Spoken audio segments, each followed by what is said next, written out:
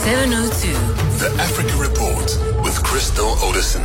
7 minutes to 7, and the Africa Report is brought to you by SAA. The ones who fly SAA's Going Route network, now flying to Sao Paulo, Brazil, your gateway to South America. Crystal Odison, a very good morning to you. It really is today, this report, the tale of two elections on the continent. Let's start in our neck of the woods, so to speak. In the SADC region, Madagascar, the president re-elected there, but opposition parties are crying foul. Yes, good morning, Bongani. So Andre Rajoelina won a third term following a rather controversial and disputed election that was boycotted by the opposition. Now, we spoke about it where firstly the election was postponed and then about 10 candidates, presidential candidates, withdrew from the election. Yet the election went ahead. And he won 59%. His closest rival only won 14%. This rival is now challenging the election. Sadly, it was a very low turnout, Bongani, only 46%, and it's seen as the lowest in the island's history. So the opposition candidates still maintaining the election was a sham, denouncing, of course, President Rajoelina's win. And now it's the highest body, which is the High Constitutional Court, that will have to verify the results. They have until next week, Tuesday, to basically say, yes, he won the election, and, and those who want to challenge it can then go to court.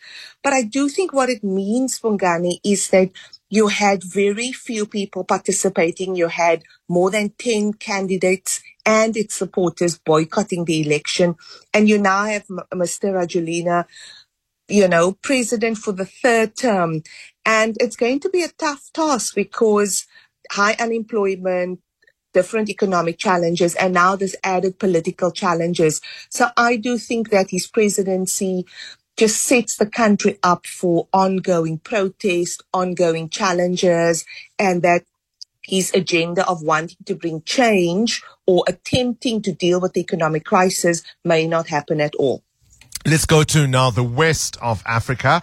In Liberia there, the former footballer, FIFA World Player of the Year, George Weah, conceding defeat. Are we now going to see a peaceful transfer of power? Indeed, we are, Bongani, and it's actually been a very big story because here, George Weah, it was the second round. It was a very close call. In fact, Weah won 49.36% of the vote, and the president-elect, Mr. Bukai, won 50.64%.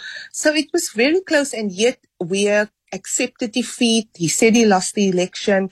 And it's been hailed by many, not only election observer groups, but different international aid bodies, that really Liberia has shown Africa and West Africa in particular that an opposition leader can, in fact, win. So Joseph Bukai, quite an older leader, Bongani, because he's already 79, in fact, celebrated his birthday last week. He's the former vice president. He's coming on a ticket of cleaning up the country, dealing with corruption, dealing with the unemployment rate. That's, of course, easier said than done. We're in his accepting defeat speech. He said it was time to put the nation's interest above personal interest. And in a region like West Africa, where we've seen so many coups, we've been seeing so many undemocratic leaders staying in power, I do think Liberia has shown the way that you can actually have a second round of have a very close call and accept defeat. And I do think that should be hailed as something that Liberians and Africa in particular should be proud of. See, Africa, it is possible.